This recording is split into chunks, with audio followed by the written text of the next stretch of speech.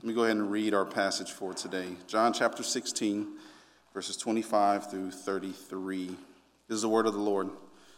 I have said these things to you in figures of speech. The hour is coming when I will no longer speak to you in figures of speech, but will tell you plainly about the Father. And that day you will ask in my name, and I do not say to you that I will ask the Father on your behalf. For the Father himself loves you, because you have loved me and have believed that I came from God.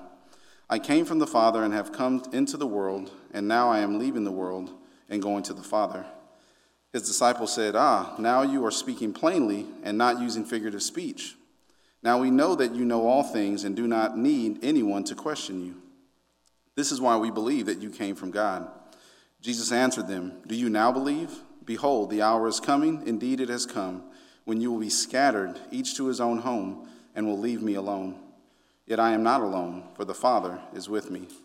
I have said these things to you, that in me you may have peace. In the world you will have tribulations, but take heart, I have overcome the world. That is the word of the Lord. May the Lord bless the reading and hearing of his word. Let us pray. Dear Heavenly Father, we come to you this morning, Lord, thankful for another day. You've set aside 1 and 7 for us to worship you in spirit and in truth, to be washed in the water of your word, to rest in you, to forsake the cares of this world so that we may be strengthened, encouraged, nourished, and be sent back out to be poured out again. So, Lord, we just pray through this time that as we get into your word and your spirit speaks to us, that it convicts us, it encourages us, it brings to light potential areas that we need light brought to, but that ultimately, Lord, you are glorified through this time, that it draws us closer to you. It gives us a better understanding of who you are, and that we just rejoice in the good things that you have done for us as you have revealed yourself through your word. It's in Jesus' name that we pray and give thanks for all of these things. Amen. All right, so last week we talked about the promised joy that was set before us and how it was through pain we see God clearly and rely on him more and more in our daily lives. The sermon summary for that was pain is promised, it has purpose, and it leads us to prayer. And it seemed to me that last week and this week, they go together, and last week kind of set the framework for the end of chapter 16. It gives us the big picture of, the keep these things in mind type of sermon and encouragement. And then this week, we're kind of filling in the blanks and kind of getting more to the heart of what Jesus is talking about directly. And since that's the way I believe Jesus has spoken to us in this passage, that's the direction that I will be taking. So we're going to spend some time talking about the state of mind of the disciples in these 3 different scenarios that the disciples find themselves in today. And so my hope is that we don't think about this sermon in the sense that, man, I know somebody that needs to hear this, but that we think of ourselves and, okay, I'm here for a specific reason. What is God trying to reveal to me through his word? So as we do that, we're going to look at 3 different points. Those points are the state of mind of the disciples in the present moment when Jesus is speaking to them, the state of mind that the disciples will find themselves when he is taken from them, and then the state of mind of the disciples when they are sent out into the world.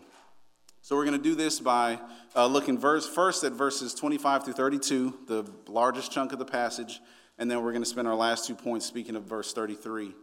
And so let's go ahead and get into the first part of this, the state of mind of the disciples in the present moment. So as I had mentioned last week, this is the upper room discourse is what this is called. Some people call it the farewell discourse. It's the final hurrah that Jesus has given with his disciples. They've had dinner. He's washed their feet. He's kind of given them the final touches on his earthly ministry.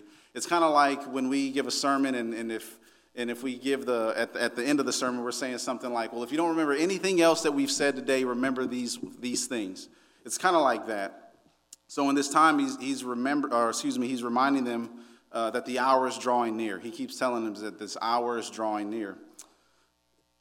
And as he mentioned back in verse 12, he had said, I still have many things to say to you, but you cannot bear them now. So Jesus is being very intentional in what he's told them up until this point and what he's revealing to them in this time. But he can only reveal so much to them in this time, and then there's going to be a time later on where he will reveal more through his Holy Spirit.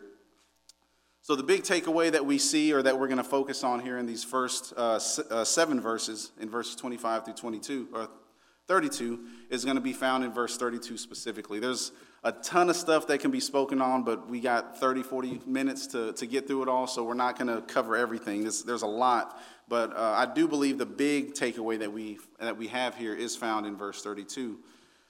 So verse 32, the disciples find some, as we get to verse 32, the disciples find some comfort or peace or just this, their trust is more solidified in Jesus after he lets them know that this figurative speech that he's using has ceased and he's no longer going to be speaking to them in parables or complex ways. He's not hiding anything within a illustration that he's given. But in typical Jesus fashion, as they make this statement to him, he calls out this vain sense of faith that's displayed in the disciples. Now, this may be a little confusing as I'm saying this to see this, but as we read in verse 29 and 30, this is what the disciples say. They say, now you are speaking plainly and not using figurative speech. Now we know that you know all things and do not need anyone to question you. This is why we believe that you came from God. Jesus responds to that by saying, do you now believe? So what Jesus is getting across in this moment where they've said, okay, now we know. Now we know that you are God. After everything that they've been through, now they know. Jesus isn't rebuking them in the sense that they lack faith or that he's denying their faith in any stretch like that. But what he's rebuking is their faith in their faith. They're putting their confidence in their faith. This was brought up first with Peter whenever he said, like when Jesus had told him earlier in Matthew, but in the Last Supper during that time, we get a picture of that in Matthew of what what Peter says to him.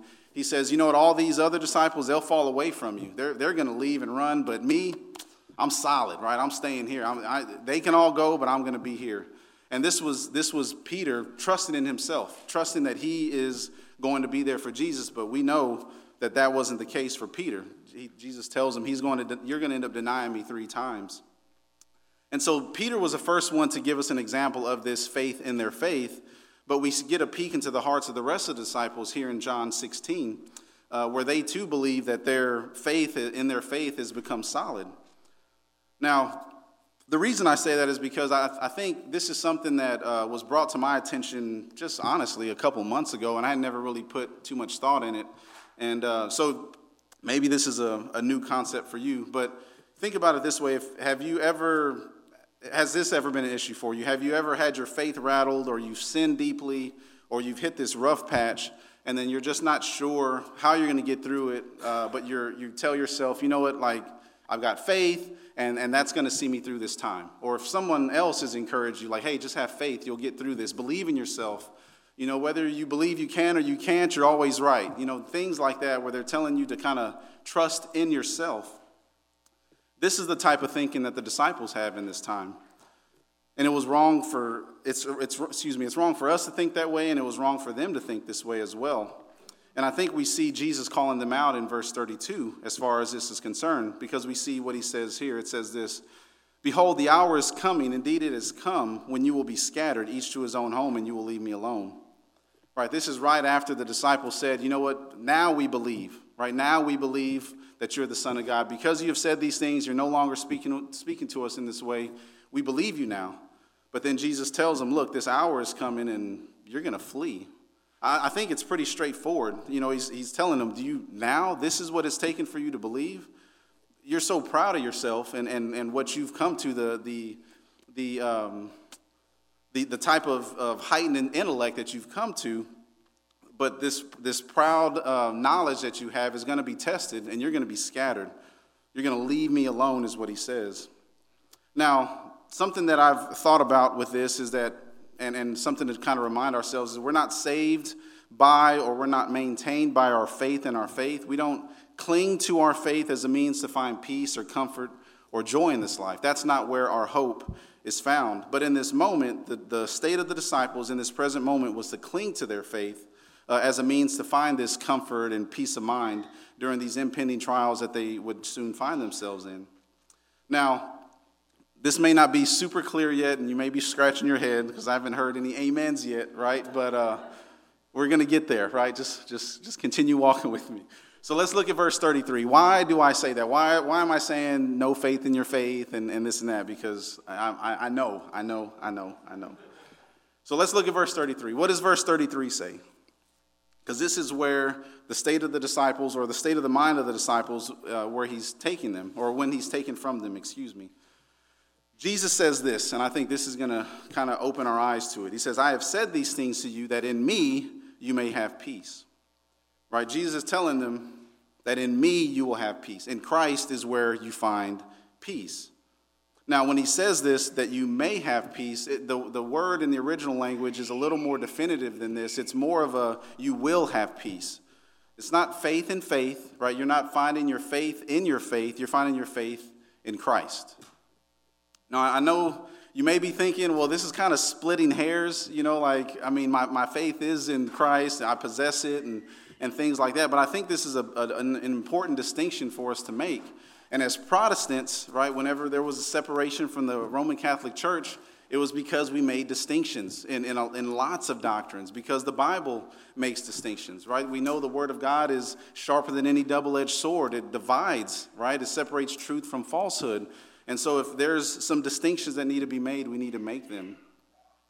And so I do believe this is something that potentially hinders some of us in our walk. I know certainly there's people that this hinders them in their walk. So the question that I wanted to ask was this, to kind of wrap our minds around this idea of not putting our faith in our faith and having our faith in Christ.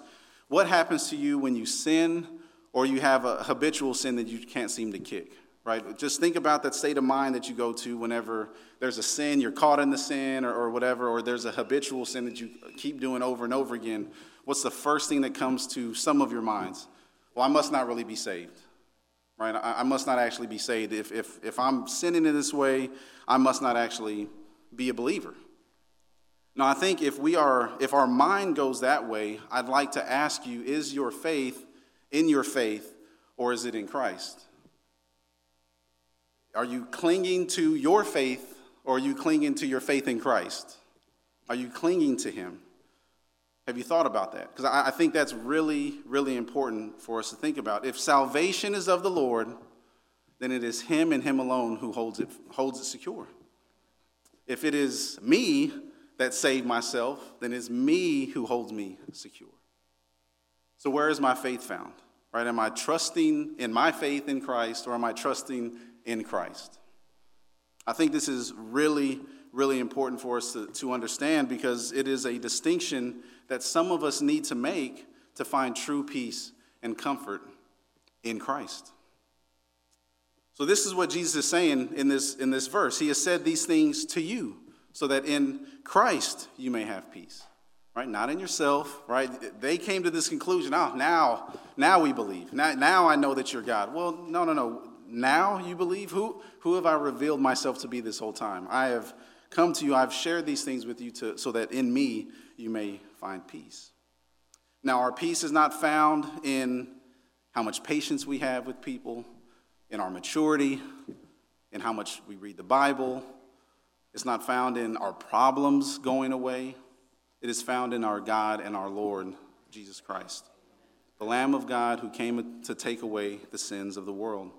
It is in him we find peace, which means we cannot find true peace anywhere else. Amen? I knew that amen was coming. It just took a little while to get there, right? But as the saying goes, know Jesus, right? If we know Jesus, we know peace. If there's no Jesus, there is no peace. Now, it's a cliche, but it's true, right? When it's true, it's true.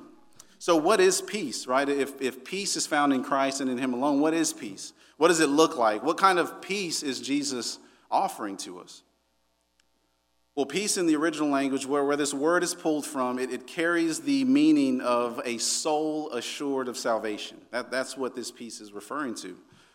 Romans 5:1 tells us, therefore, since we have been justified by faith, we have peace with God through our Lord Jesus Christ.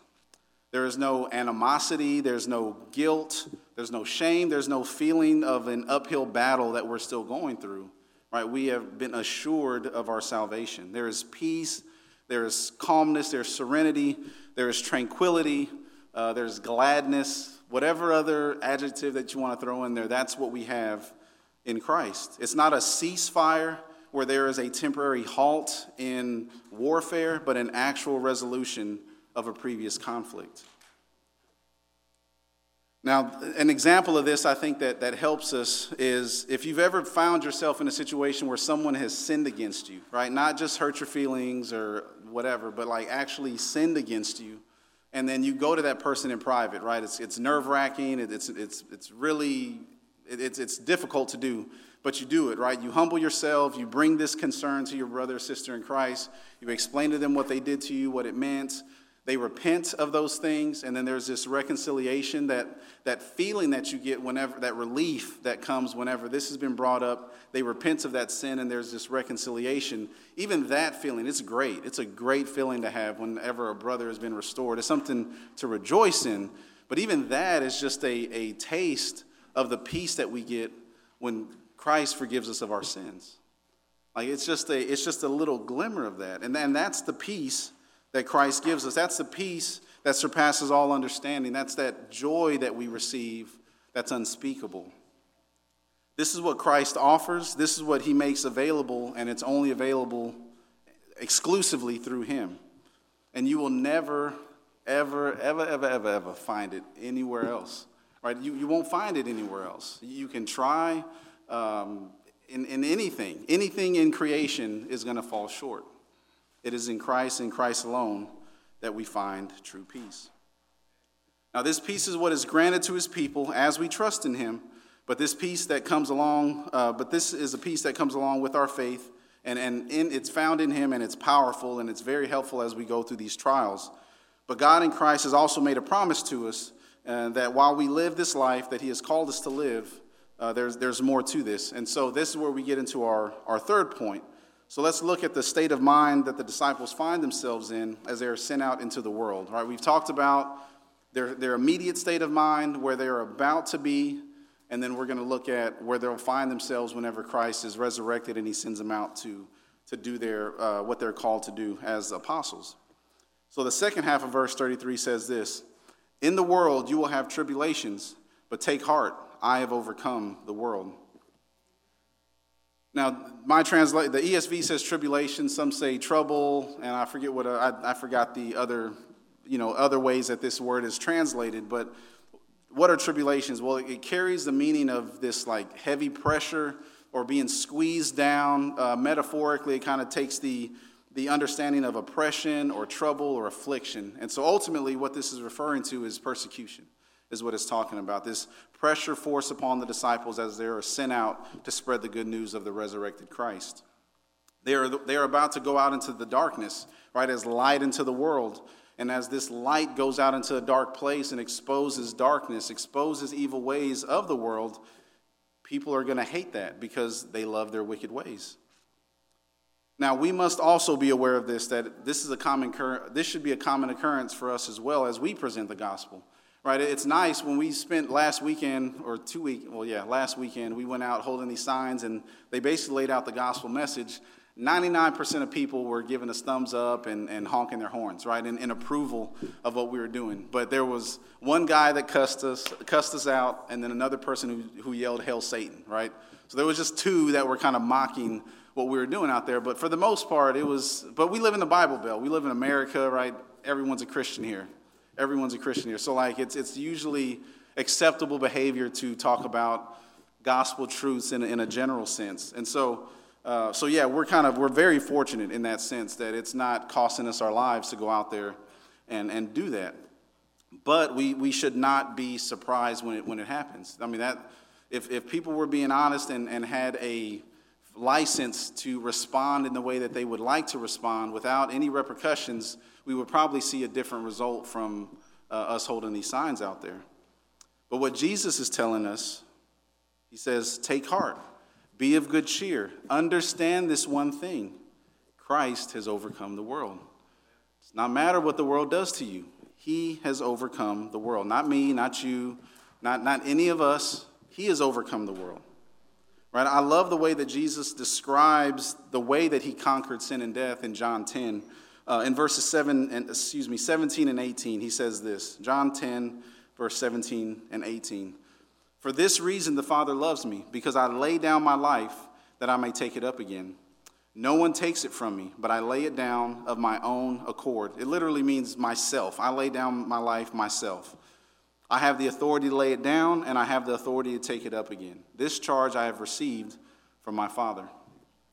Right, this is the authority that he has. No one takes his life from him. He does it himself. So what does that tell us? Well, the death that Jesus is about to experience may look like Judas's betrayal of him, may look like the Pharisees conspiring to kill him for whatever reason that they are coming up with in their own minds. But ultimately, this is playing out exactly the way that Jesus saw fit for it to play out. There are no surprises with him. This is exactly how they were to happen. He was to lay down his life that way that he would take it up again. And why would he do that? Well, he just told us, because he has overcome this world. He has conquered this world.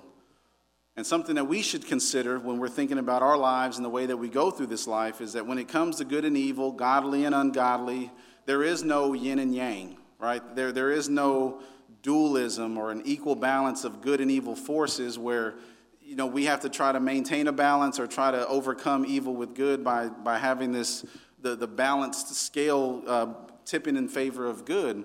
That's not who God is. God is supreme. He is over everything, and then there's everything else. This is not when I mentioned earlier, a dualistic world that we live in where there's just two opposing forces that are equal. This isn't a deistic universe where God created all things and then he sits over his creation and lets us do what we please. If we lived in either one of those universes, there would be no reason for us to listen to anything he had to say.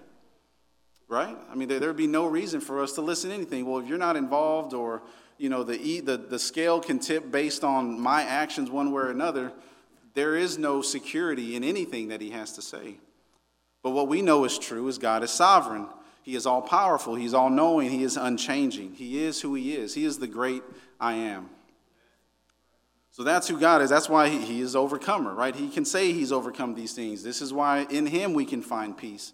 This is why it's in him that we place our faith. So I want to we're about halfway, a little over halfway through our time, and I want to spend the rest of our time talking about applying this, right? The application portion of our message. And so with all of this in mind, as we've talked through these things, where does this leave us today? Right? Where do we find ourselves as we look at these 3 points that we've talked about? The present state of mind of the disciples, where he's about to take them, and then where they will eventually live the rest of their lives. How does this apply to me? What does this even mean for me today? Because we see the way it played out for the disciples. All of them but John have lost their life for Christ. They were all martyred, except for him. He died in old age and isolation, which isn't much better. But they all experienced tribulations throughout their life. So how I want to apply this is go back to the questions that we asked to answer, or ask some of these questions to go through this passage. So this is the first one. Blech. Is your faith in your faith, or is it in Christ? Right? Is your faith in your faith or in Christ? Another way to word this question is, do you believe in yourself more than you believe in Christ?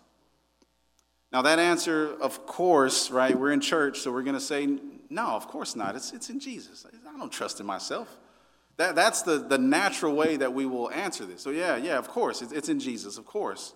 But I think if we are doing some soul searching, if we're examining ourselves, this is something that all of us do. Now, how do I know this, or why do I believe I know this? Well, I'll ask you this question. What frustrates you? What in this life just frustrates you as it happens? That may be an area where you're trusting in yourself too much to achieve a desired result instead of trusting in Christ and being faithful with your time. No? Okay, maybe that's just me, right? Maybe that's just me. In your parenting, right? Those of us who are parents here, I'll say this for myself. If I have gone off the rails in my frustration towards my kids because they've either offended each other in some way, broken something, offended my wife, or offended me, right? And my anger is against them because they've offended me, I think this is a good sign of where my trust is. Because I am mad that you have offended me. But if I was mad that you have offended God, it'd be a whole different scenario. a whole different story if that was the case, right? When someone offends me, I am really upset. Like I don't try me, right? I don't want that. But when someone offends God that I know, like they've offended the creator of this universe, like that makes me have pity on them, makes me want to show them mercy by pointing them back to Christ so that they will repent of that sin and find reconciliation in Christ, because that is not a good place to find yourself in. Right, you offend me, I'm just another person, right? I'm going to eventually offend you. It's going to happen. So whatever. But if my mind and my trust is in him, right, that outlook is going to be a whole lot different. Because I want retribution. I want justice, right? That's what I want for myself. But if it's against Christ, I should be seeking to show you mercy so that you don't get justice. You don't get retribution for what you've done. If it's personal, that's the way we feel. If it's against God, it's a completely different thing. This is why the anger of man does not produce the righteousness of God. It's a different thing. Second question, where do I find peace in these things or in Christ? Is it when I'm looking for peace, when I'm trying to gain a better understanding of who I am, and or if I'm angry and I'm trying to find my whatever, nirvana, zen, my place of comfort or whatever. Like, as I'm doing this, what am I doing? Where am I finding peace? Is it going to be in things, right? Am I finding it in things? Like, I just need to go listen to this song, and that's going to kind of zone me out and allow me to think this, or I need to go eat some chocolate, or I need to go for a run, right? There's lots of things that, like, once I do this thing, I'll be at peace. Is it in those things, or is it in Christ? I think that's the question that we need to ask ourselves. Another way to ask it may be, do I find myself saying, if I only had this, I'd be okay? Or if you would just leave me alone, right? If you just give me 5 minutes, right? If we find ourselves saying that, I think it would let us know where we are finding peace. Remember what Jesus said, I have said these things to you so that in me you may have peace. So are you finding peace in Christ? Psalm 16:11 says this, you make known to me the path of life. In your presence there is fullness of joy. At your right hand are pleasures forevermore. It's not found anywhere else. The fullness of joy is found in Christ. Right? I mean, we can watch movies, we can listen to music, we can spend time with each other, we can eat good food, we can go exercise. Man, there's tons of wonderful things that God has done for us in this life. But if they all of them pale in comparison to finding that joy that is found in Christ and in him alone. Final question, do you believe that Christ has overcome this world? Right, he said it. Do we believe that that is true? He says he has. Do you believe it? I mean, that's the question. I don't have an answer for you, right? You've got to answer that for yourself. I think that'll show itself as we do anything that we do. Do we understand that Christ has overcome this world? My actions will reflect that. Christ is the answer to every problem that you'll ever face. Every problem, every last one of them. Right, what's 2 + 2? Well, it's only true because Christ is king. I mean, there's only logic in this world because he is king. It's not chaos that created order. God created order, right? It is him and him alone. He has overcome this world. So that's the final answer, right? Christ. That is him, and it's in him alone that we find our hope, that we should have our faith in, everything. And so that is my time. So let us pray. Heavenly Father, we thank you, Lord, so much. We thank you that in spite of our shortcomings, that you have overcome this world. God, it's us and our sin that's part of this world that you had to conquer. We are conformed to the ways of this world, but we need to be transformed by the renewal of our minds. We need to understand that it is you that is God, and it's you that is commanded us to live in a certain way, and we have never done that. But thanks be to God that you sent Jesus Christ to come into this world to rid us from this sin that we rightfully are owed death. But God, in your mercy, these sins that we've committed were nailed to Jesus on the cross, and they died with him. They were paid for once and for all.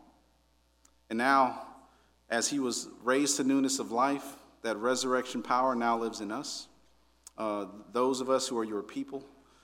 And now we have a new life. We are new creations. The old is gone and the new has come.